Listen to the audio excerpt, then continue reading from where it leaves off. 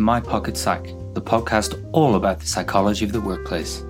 Each episode, we look at the topics that can make our working lives difficult and explore how you can take action to improve things. We want to help you move from simply surviving work to thriving at work. My Pocket Psych is brought to you by Work Life Psych, a team of workplace psychologists who are experts in coaching, training, and structured development programs. You can find out more about how we help people grow and develop at work by visiting our website, worklifepsych.com.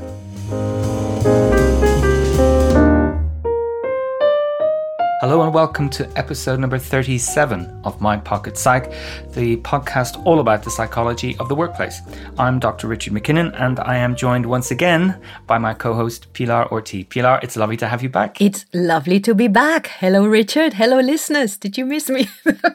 I did because I was sitting here talking and no one was responding, and yeah, it was a very different experience. So it was really good to have you back now. Thank you. Well, it gave me the chance to listen to the show because I never listen to anything that I am in unless it's an interview and I want to see how intelligent I sounded. But so it was really nice to listen to the show as a full show, and I really enjoyed it. So well done you, Richard, and well done, Ross, for putting stuff together. It's really nice. And I really enjoyed the conversation on play. And if I understand correctly about resting through play or re-energizing through play, I love that. Yeah, I mean, one, I needed to find a term that began with the letter P so to fit in with this model.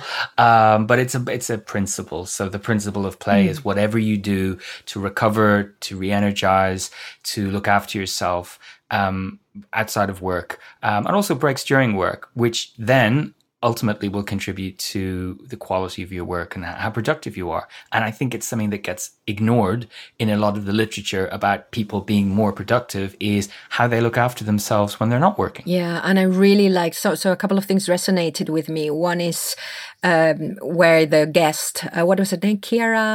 What was her name? Kira Kelly. Kira Kelly. Yes. She was saying that sometimes if the break is very different to the work, that might help more.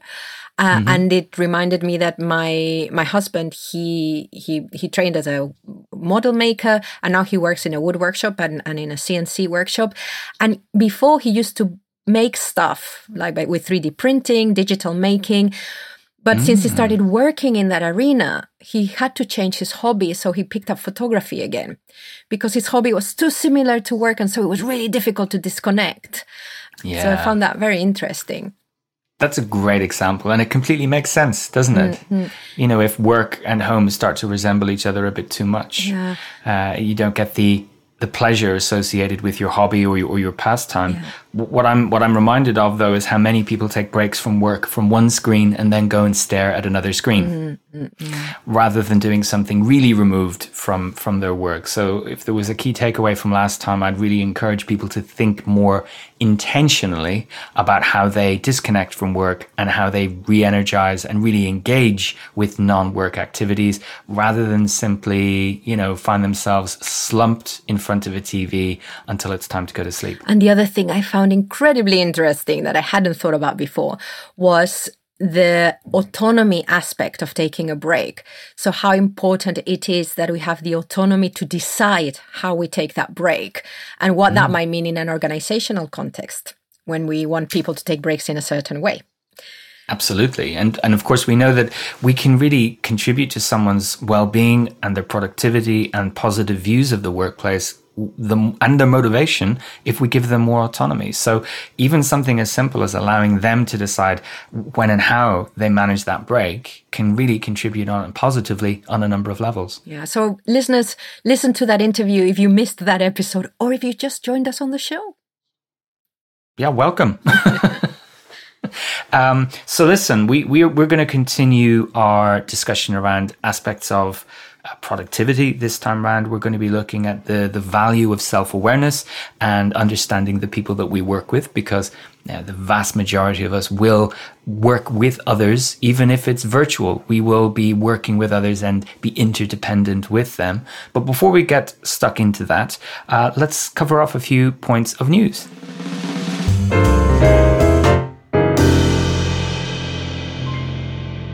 So in productivity-themed news, we had the latest of our personal development at work meetup events in London, and that was with Paul Smith from Wise Amigo, and he and I took all of our delegates through the topic of procrastination, which is something we've discussed here before on the podcast.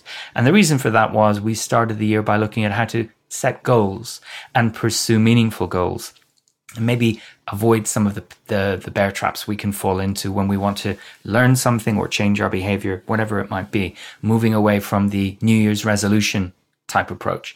But of course, even if we've got an amazing goal and it's really well formed and we know exactly what we want to do differently, a lot can come between us and success. A lot can come between us and even starting. And many of those factors can come under the umbrella of procrastination. So I really enjoyed our session. I think our attendees really enjoyed it. It was very interactive. We had a lot of questions from the audience, which is what a meetup is all about. It's not intended as a lecture. So thank you to everyone who came. I know we got messages on the day from people who had to pull out and weren't able to join us. We're going to continue with the meetup. So I'll put a link to the meetup page in the show notes and you can join and you'll get email notifications when our next session is booked in. We'll be doing one towards the end of this month. This is April 2019. I don't know when you're listening to this, but in any event, join the meetup group and we'll be continuing throughout the year with these personal development topics. And listeners, if you can't attend those meetings or if you missed the one on procrastination, then episode 7 of this show, we have a whole episode around that. You see, this is why it's so good to have you on this. Because I've got my Trello board in front of me. Yeah, you're there beavering away in the background, putting some detail around my contribution. So thank you for that. I wanted to share a link. It'll be in the show notes that I encountered from the BPS Research Digest, which was a kind of a gathering up and an examination of the evidence around mindfulness.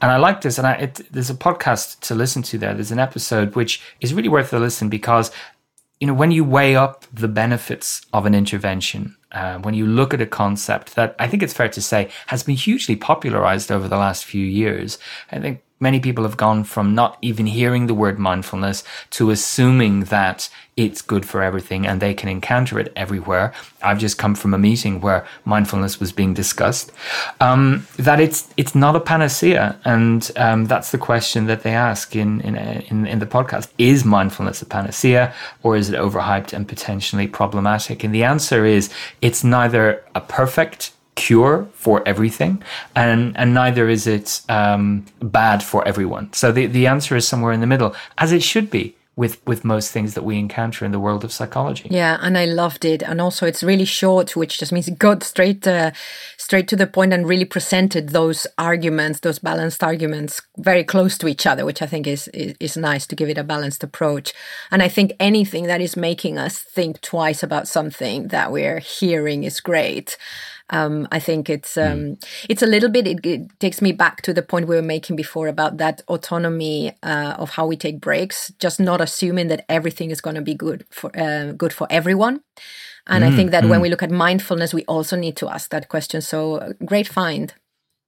I would really encourage the people who have responsibility for learning and development in organizations to have a listen to this and to read some of the references that they include in that. They've got great links to the studies that are mentioned. Get beyond the marketing that you're being presented with and don't assume that mindfulness is going to really add value in your context. It might, but there might be something else that could add even more value, or that it's right for some people, but not for everyone. So don't just add it to your list of offerings in your well-being program automatically. Go a little bit beyond what you think you know about mindfulness and then make a decision. And I'd be really happy to have that conversation with any L&D practitioners that want to get in touch. Yeah, worklifepsych.com for the contact form. Yes. And I will wait for my email inbox to fill on the back of that. But I think it's worthy of a debate and a discussion.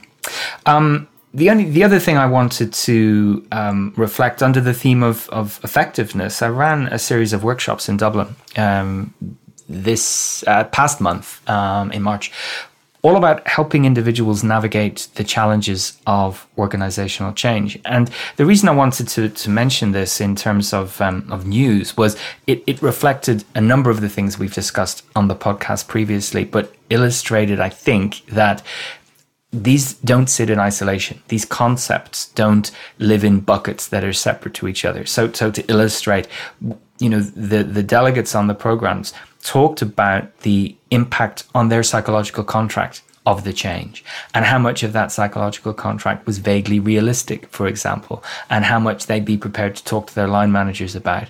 We talked about the role of emotions, and we talked about how emotions can impact our behavior. We talked about sense of control. We talked about psychological flexibility and sometimes getting stuck with thoughts and emotions. And what I didn't do at all was any kind of change curve. You're all going on this journey in the same way, or this is the correct response to change, or you're definitely going to resist this change because people do. I took a very different perspective and a very individual and psychological one. And I think it was beneficial because the workshops were highly interactive and everyone left with an individualized plan of what they were going to do to help them navigate that change. And this isn't me sort of proudly bigging myself up. I really just wanted to make the point that all of these different concepts we talk about can be useful in different contexts, and they are not in their own boxes, but they can really add value in the real world. Mm-hmm. Really interesting.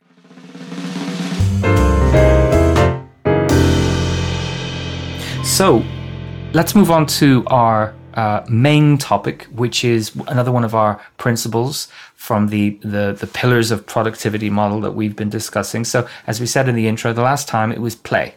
This time we're going to talk about another one, which I call perspectives. And perspectives is anything that is going on inside. So what contributes to your perspective on work? It's your personality, your assumptions, your life experience to date, the things that motivate you, your values, all of that stuff.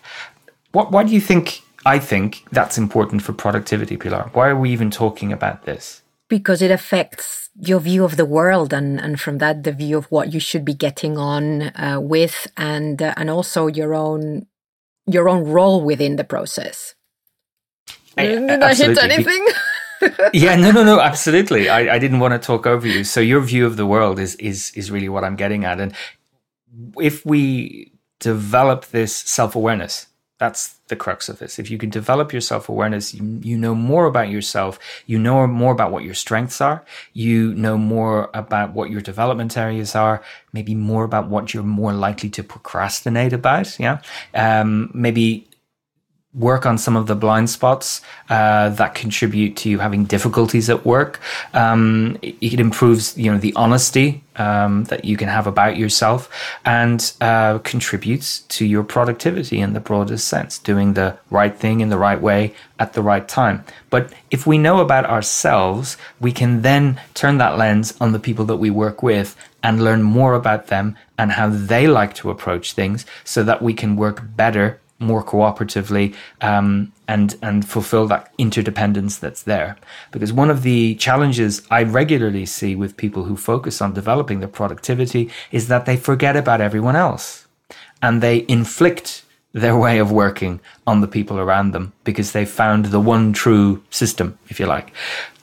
And that's not going to work. Whereas if we can take account of the preferences and the perspectives of the other people, we can then build something that works for both of us, for all of us in a team situation. I love that idea of self-awareness helping you to then be aware of what others' preferences and styles, etc. are. I really like that, looking inside to be able to then look out again and again to make that relationship work. Love that concept. If you're able to look inwards, you can then be honest with yourself about how well things are going. Is this approach I'm using really working for me? Is it working for other people? Am I causing some of my own problems, if I'm honest with myself. And if you're able to understand more about your personality, and I don't mean in a technical sense, but to know more about what you're like at work, you can then make informed decisions about what's going to work for you. What's your comfort zone? When might you be required to step out of that comfort zone? And when you do, how do you typically respond? So productivity problems that come up in coaching all the time are not the day-to-day, it's when someone's under pressure. How do they deal with that? How do they meet their targets when it all feels a bit too much? And we spend a lot of time exploring their thinking and their personality to allow them to understand, oh yeah, this is a pattern. I've done this before and again and again. So maybe how do I break this pattern? Self-awareness is a great step. And then what do we do with that is the next step. Otherwise, we can fall into that trap of, well, this is me. You need to like that. It's just how I am. How many times have we heard people say that kind of thing? Yeah. And I like as well what you were saying about being aware of where our preferences lie so as not to impose our methods on other people and just understand that that's how we work best. Yeah, absolutely. And it can be really difficult if you're passionately attached to something and you think this is the best way to organize our knowledge, or this is the best way, this is where we should focus our attention on these kinds of tasks and not these. Well, someone else could have an absolute opposite view of the world to you. And if you don't even think that that might be the case, if you're not even aware that that could lead to conflict, it could lead to misunderstandings, and it's going to damage relationships. And with this interdependence, we need to work well together and understand each other's perspectives. So rather than this be a deep dive into personality, full stop, it's to flag the principle that self-awareness is really helpful if you want to do your best job, and understanding others' perspectives is only going to add to that, and that can be useful as well. So I interviewed another psychologist because I know that people like it when I'm not doing all the talking, but an expert in personality and individual differences. So what we've got is an interview coming up with Justin McNamara. I've known Justin for many, many years. We worked together while he was based here in London. He's now relocated back home to Australia, where I was delighted to hear that it was lashing rain, because he lives on the Sunshine Coast, but I really want him to not have all that sunshine. I'm really, really jealous of that. So what we did was explore personality, explored ways that we could learn more about ourselves and learn more about the people around us without having to get really technical or fill in questionnaires. What kind of things could we do to learn more about ourselves and those around us? And if we know more about our personality, what kind of personality factors can have an impact on our productivity day to day? And Justin was able to shed a lot of light on that. It was a great, enjoyable chat. I hope everyone here finds it the same.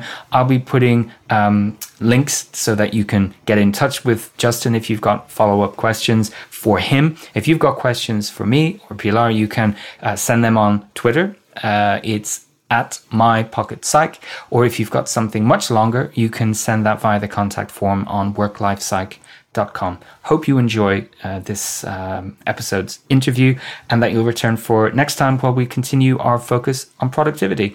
But for now, thank you very much, Pilar, and to everyone else, thank you for listening.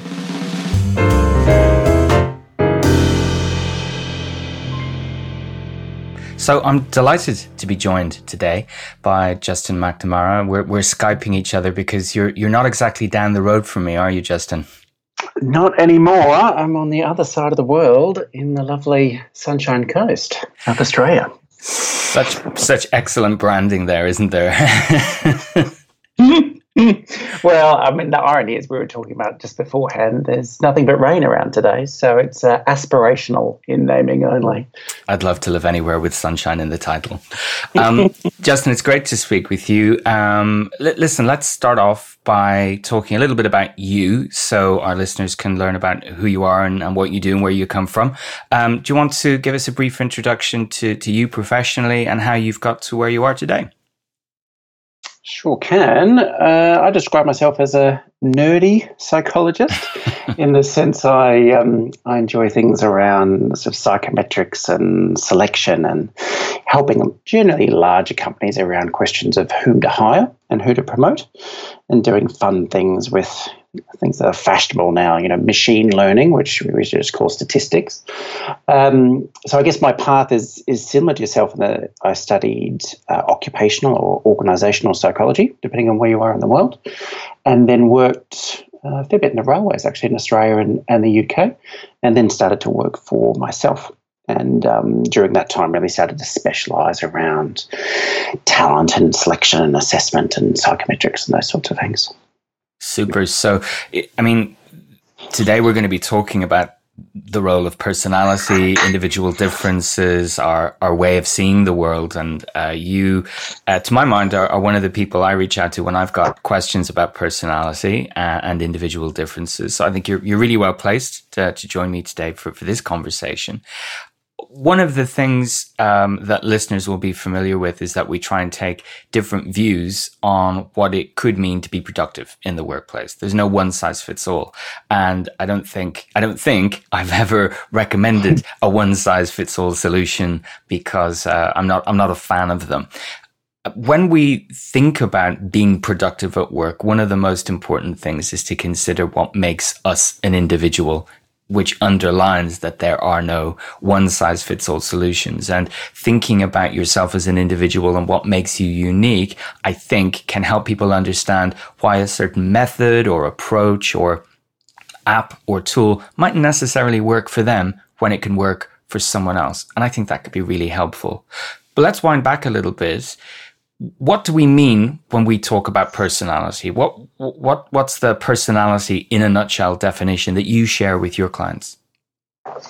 Sure, there's probably a couple that I like, and one is simply our preferred way to think, feel, and behave, and I quite like that because there's that flexibility around preference for each of those different areas, and that links to the second one that I quite like, which is our behavioural posture.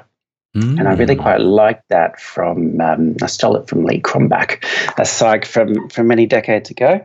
But I really quite like that analogy because we all have our existing posture. Often when we were younger, we were corrected that maybe it could be slightly different if we wanted a better outcome, maybe a better appearance at that point in time. We know that with effort, we can flex or change that posture. And potentially, when we're back to default, maybe under stress or under a bit of pressure, we might go back to that posture that feels most natural and comfortable to us. So there are probably a couple of definitions that come to mind to me.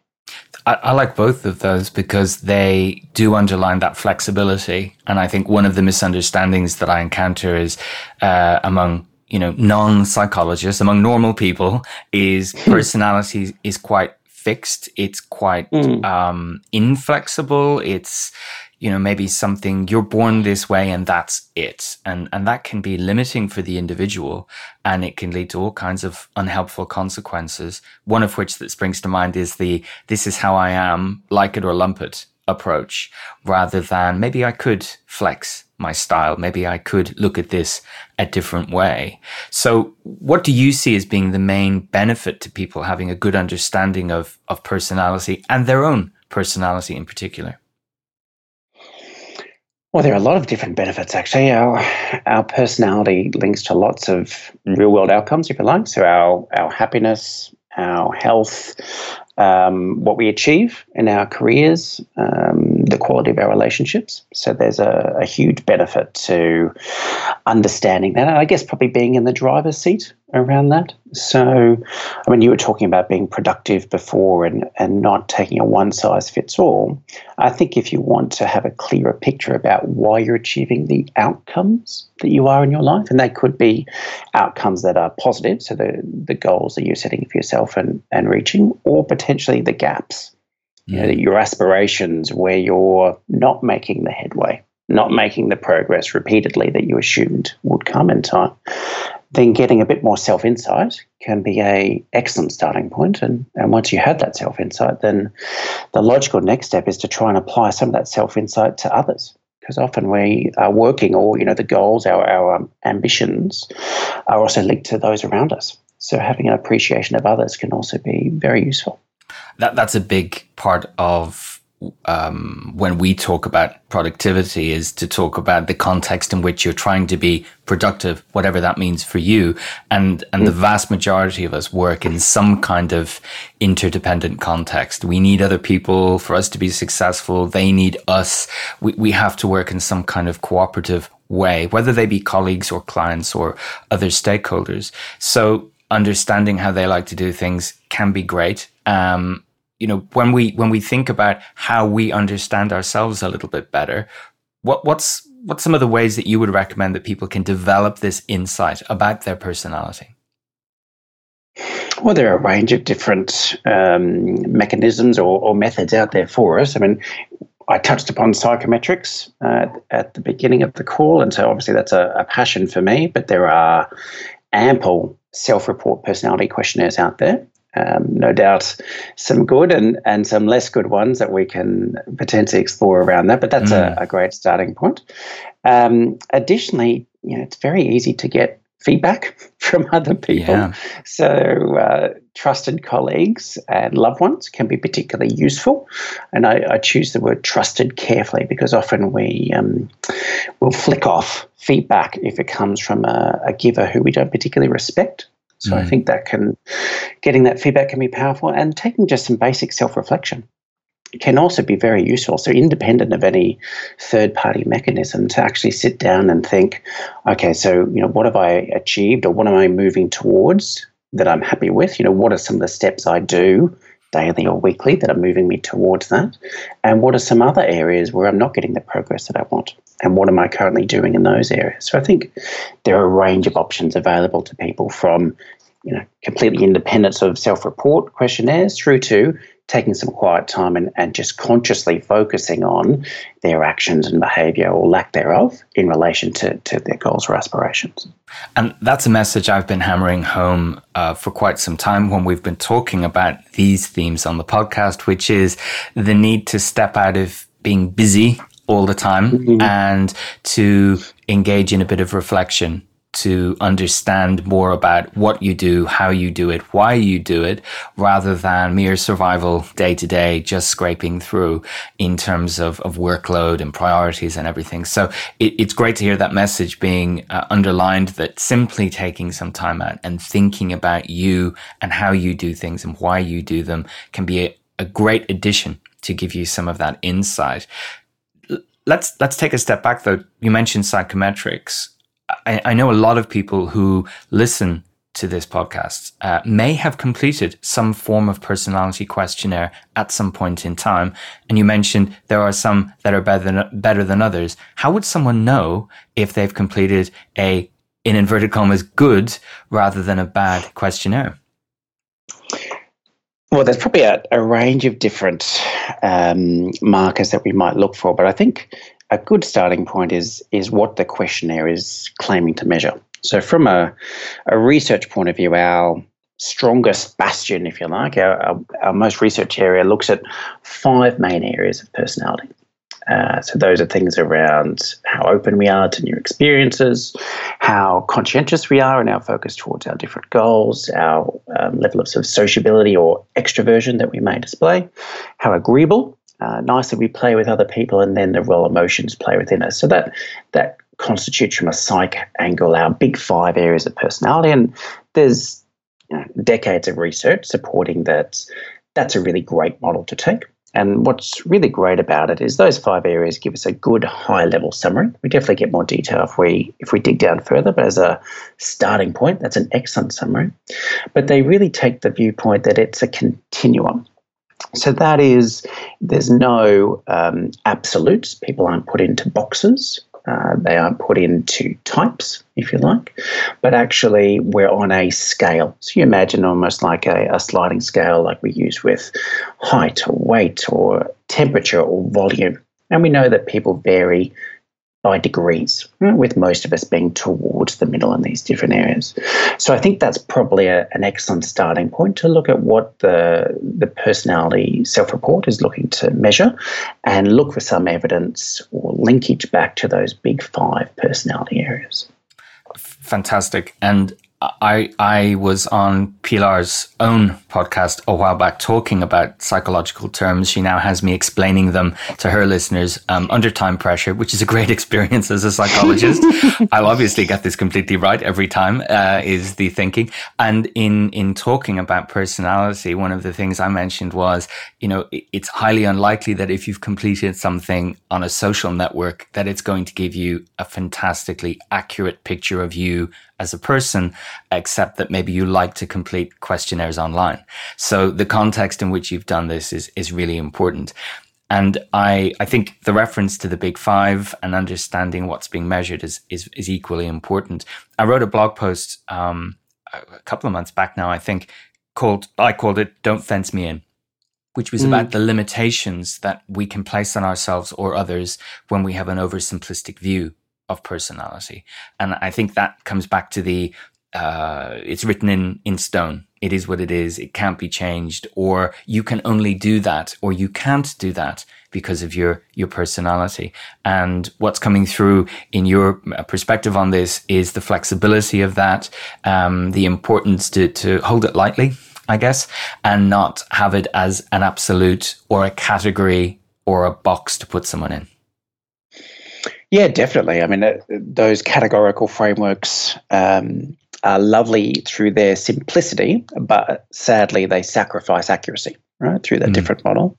And I think probably to underscore a couple of other points you've talked around is just what we're learning over time around personality. And there's some, wonderful research that's ongoing around this, and one that's looking at heritability. So how much of this is coming from our genes versus our environment. And that's sort of putting estimates for those areas of the Big Five, maybe as low as 30%. Up to 50%. So there's a big role of our context, of our environment that's going on. And then there's some really interesting stuff around stage of life. And that's showing that personality is quite malleable or goes through some important changes up to around the age of around 30. Right? So there are some key life changes that lots of us go through, and that impacts our personality. And, the research shows that, big life events continue to impact our personality, such as, you imagine a divorce or having children or a change of country. And then some more recent research looking at that sort of flexibility and malleability kicking back in towards retirement ages. So 50, 60 and so forth, where, once again, it makes intuitive sense, I think, to us. There's a lot more life change going on in that space. So, yes, would definitely underscore the points that you're highlighting there. There's a lot of flex and conscious control that we can place on our behaviours, so what we actually do or don't do in situations, and then the corresponding outcomes that we achieve. And so that underlines the benefits potentially of when you're reflecting about yourself and how you like to work and what's working for you, is to reflect on how that might have changed over your career, depending on how long your career is behind you, and maybe how you've adapted to changing circumstances, which I think it can always be useful because it demonstrates the flexibility that's inherent in your behavior. And I think that's a misunderstanding a lot of people have, which is my personality equals my behavior, rather than personality is a perspective, it's a preference, but I have a lot more control over my behavior than maybe I think I do. Yeah, I think it also links back to something earlier that you mentioned, which is, what am I doing now? What am I consciously wanting to focus my attention on? And so in a sense, it's very easy, I think, particularly once we start a certain cycle, be that, certain study or certain career paths, that we get into repeat. We keep doing the same sort of patterns, which likely means that we achieve the same sort of results repeatedly. So we're likely to have areas of strength and development across our life experience, if you will. But actually pausing, as you're indicating, and saying, where are my values aligned? What is important to me right now? How am I doing in those areas? Do I need to consciously think about doing something different if I want to achieve a different outcome? Yeah. So to summarize, if you want to build our self-awareness, to potentially make some changes about how we operate at work. We can use the feedback we've had from trusted others. We can have a good period of reflection ourselves. We could use the outputs from a personality questionnaire, depending on its quality. That's not an absolute must-have, but many people might have a report to hand that they've done over the last couple of years. And so looking at those things can give us a view of our strengths, our development areas, how we like to be. And that can give us a hint as to why certain things are working for us and why potentially they're not. And we therefore need to remember that it's our behavior that we can really change and try new things, to experiment, to see what's going to work for us, what's going to get us that result, and what we might want to stop doing because it is potentially like a procrastination habit. It's not helping us in the medium to longer term. Yep, sounds good. So if we do that, right, that tick in the box, I've done my reflection. I did that. I did that over the weekend. How can I learn more about the people I work with? Because I'm not in their heads. I probably don't have a personality profile that sets out them. If I want to work positively and independently, interdependently, and be as productive as we can, what is it I can do to find out more about them? Well, the beauty is our personality comes through lots of different mediums. So, for example, we can just listen to others. What are the words that they continually used? What do they anchor themselves against? There's certain values when someone gets upset about a standard not being met. What's the why that they link that back to? What's important to them? How do they structure their emails? Are they long, waffly emails that are focused on what someone did over the weekend? Are they straight to task and very short and succinct? So I think there's some really useful data that comes through every day with our interactions with others, be that through emails or reports or one-to-one communications. So I think that's a great starting point. Right? What are the words that people continue to use, right, in written or in verbal form? Because that's going to give you a great insight into what's important for them. And then, as you mentioned, we don't have this all-seeing insight into others. And personally, for you and I, even as psychologists, we can't read minds just yet. Nope. So we can ask. Right. So when we're sitting down and we're working with individuals and we're working towards a key outcome, we can talk about, a great one is around timeliness of deliverables. Someone may, want to have a good week before something is going to be submitted to a third party to review it or integrate other sorts of data points, whereas we might be a last minute person. And so there can be great, sources of tension just dissolved by through upfront having a conversation about, okay, so what do we need to achieve together? When do we need to get these different bits of information to one another? So, we're both in a good space. I think that's a really good way of looking at it because, one, I agree with it, but also these things anyone can do.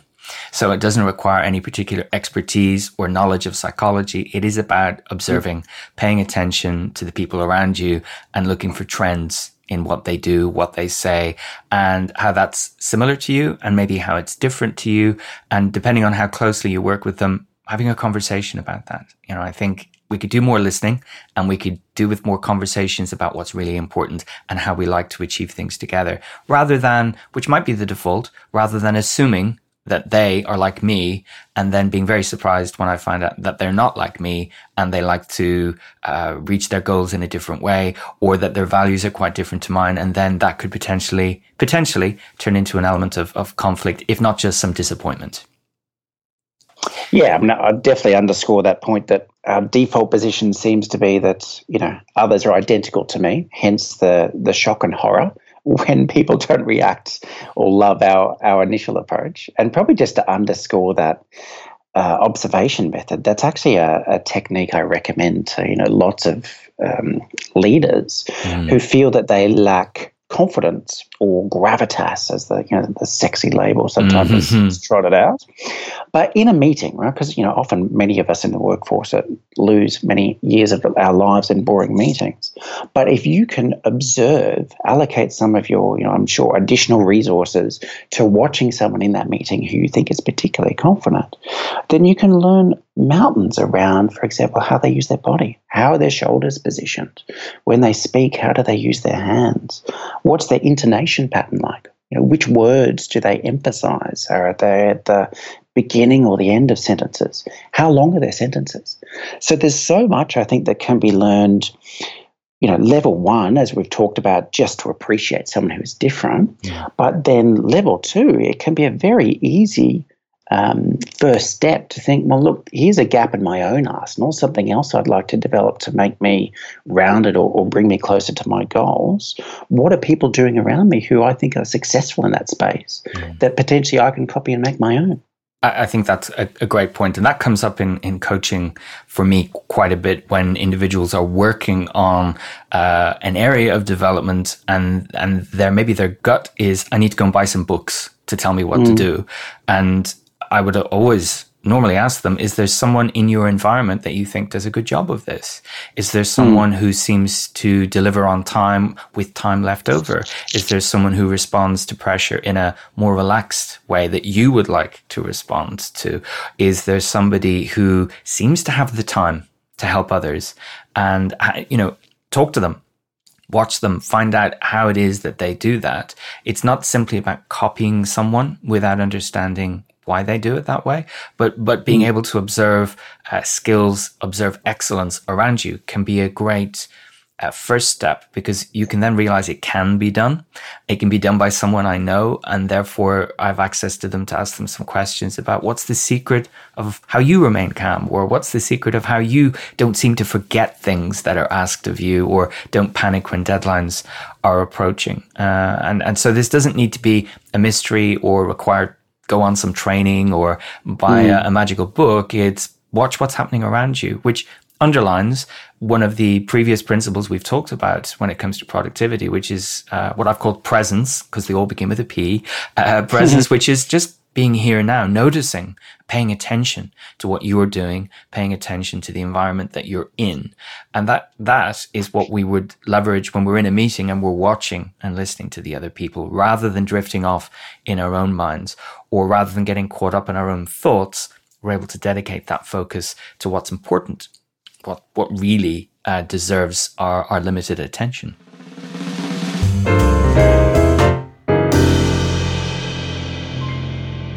So there's no one size fits all when it comes to being productive, because it means so many different things and there's so many different roles and people and cultures out there.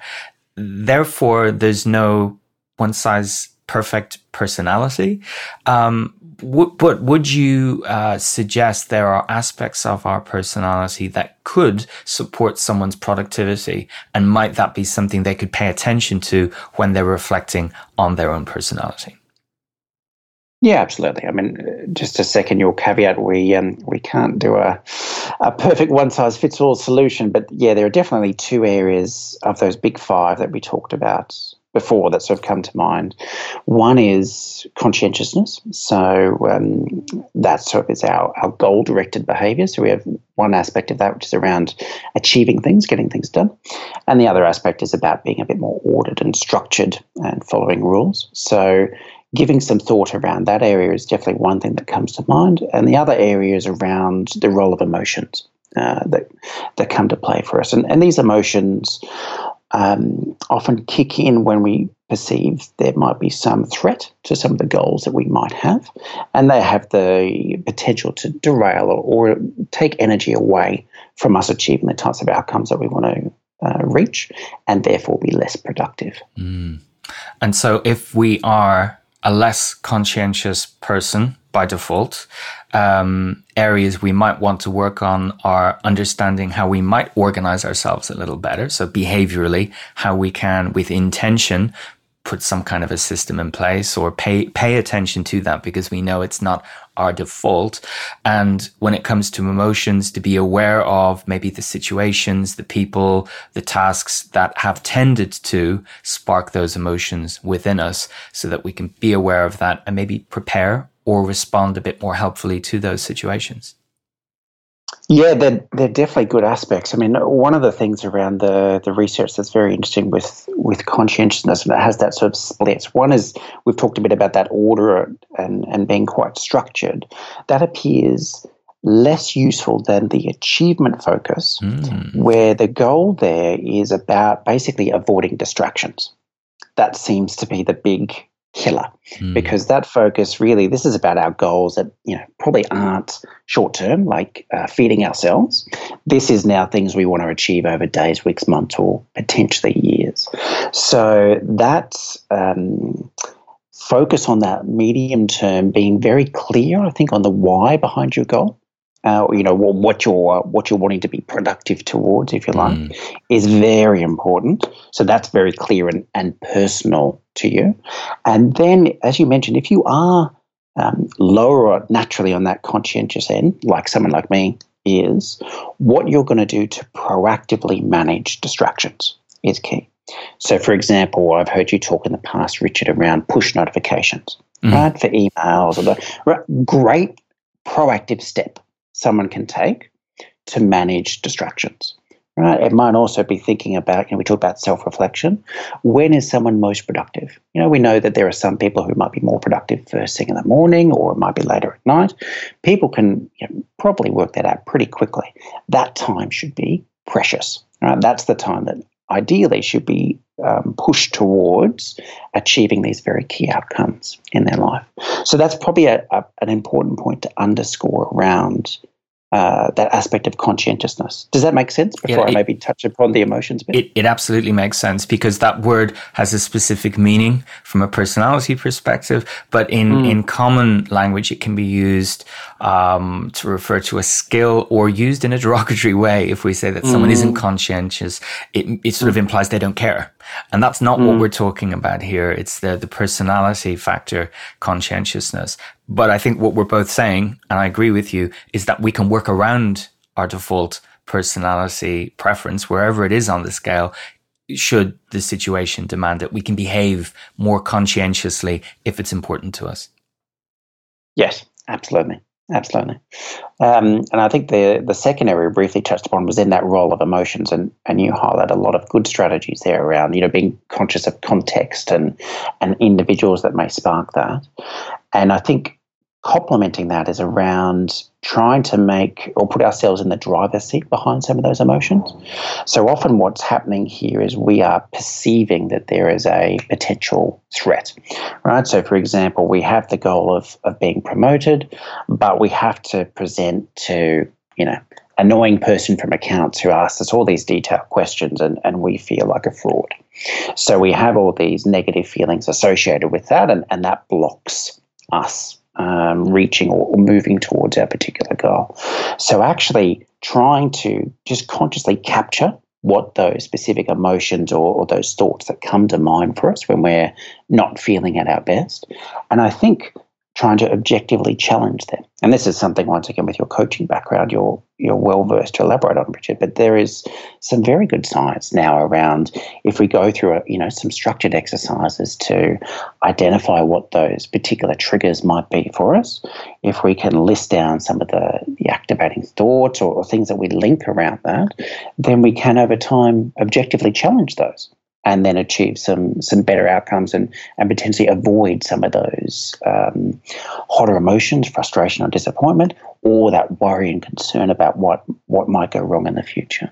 Does that make sense as well? It absolutely does. And as we all know as human beings, very strong emotions can move us away from where our focus might be better placed in the moment. It can result in us regretting our actions or regretting our inaction. And so getting a handle on those and a better understanding of where they come from, what they feel like, developing our emotional literacy, in other words, can be very useful. I don't think what either of us would recommend is some kind of denial of those emotions or trying to switch them off. We're emotional creatures. But as regular listeners to the podcast will know, I'm an advocate of understanding when it's useful to act on those emotions and when it's unhelpful to do that, and to realize you can feel one thing and yet do another. So in your example, I can feel nervous about the questions I'm going to get from the person in finance, my helpful colleague in finance, with all of the detailed questions about my proposal. And yet it's important to me to get this proposal passed. That's the important thing, not what I feel about it. And so I can keep going in the face of that nervousness and that anxiety, and that's okay. I can do it despite what I'm feeling. I think it's problematic if people encounter challenges when they act how they feel. And that comes back to discussions we've previously had about why we don't achieve what we want to achieve, why we're distracted, why we might procrastinate. All of those things is potentially we're acting on either a strong feeling and going with it, or an intrusive or unwelcome thought. And the mantra listeners will be used to me saying is that a thought is just a thought. It's not an instruction. It's not possibly even literally true. It's just another passing experience that you're having in your mental experience. And so, all of these things hang together. We're not saying that personality is a completely different chapter of the book of productivity, but this theme means that we're reflecting on how do I see the world? How do I like to be? And how might it be helpful for me to be different? And we're also saying, how can I learn more about the people around me and their perspective on the world so that we can work more positively and get those good results that we all want. And that takes reflection, that takes discussion, that takes a level of openness. I think that's what we're both talking about. Yeah, completely agree. Great. So from your perspective, any thoughts on what it means to be productive when it comes to personality and or general perspective on the world of work? I've shared my working definition consistently as doing the right thing in the right way at the right time. That's easy enough to remember. When you think about your expertise and your understanding of what makes people tick, what do you think is one of the most important things people should be aware of? I think it's being very clear on their goals. That's probably what I see. And to be clear, I spend a lot of time with that context I mentioned at the beginning of the call about whom to hire and who to promote. So that's a lot of the lens, if you like, that I partner with bigger companies around. And so particularly around people who are very clear on their goals, then they will structure their time and then often their achievements will follow because they are so clear on those particular goals. Versus people who perhaps have earlier, I'm going to say, success and couple that with productivity in sort of a career lens, where their default style takes them so far. But then, particularly in the leadership sphere, they start hitting the ceiling, right? They no longer get the promotions. They start switching jobs or companies because they feel that, those other companies don't appreciate them, don't see their real talents. And so in a sense, that's where I think that productivity drop-off begins, because they don't take that ownership of, one, what are my goals? And then two, what do I need to start flexing or complementing from my default settings to start achieving these goals that I'm very committed towards obtaining? Super. I agree, which obviously makes you right. But it's a really nice summary of what you've seen from a different perspective where I would normally work, which is in the development space. And those things come through. We know that goal setting can be a very powerful activity when it's done well, for many, many people in the world of work. You've also really neatly summarized two of the principles that we've talked about before so far in this series: getting clarity on your purpose, the why I want to be productive, and what it means to me. What am I working towards, and how do my values play a part? What's important to me in my life, and the priorities. How am I going to use my limited time, my limited attention, my limited energy in the pursuit of what? What's that going to look like for me across all the different roles that I have? So it's nice to see an off the cuff but informed response that reflects that as well. Good. Justin, I'd like to thank you so much for taking the time to chat with me for the podcast. Considering, one, the time difference, I'm starting my day, you're winding yours up, I hope. Hopefully this is the last thing you've got on your plate for today. Well, apart from my two little boys who will keep me entertained, I think, rather than going to sleep. Well, but that's not work. I'll tell you, says the non-parent. But it's been my absolute pleasure, Richard. So thank you very much for making the time to have the conversation with me as well. Oh, thanks, Justin. Look forward to having you on again soon.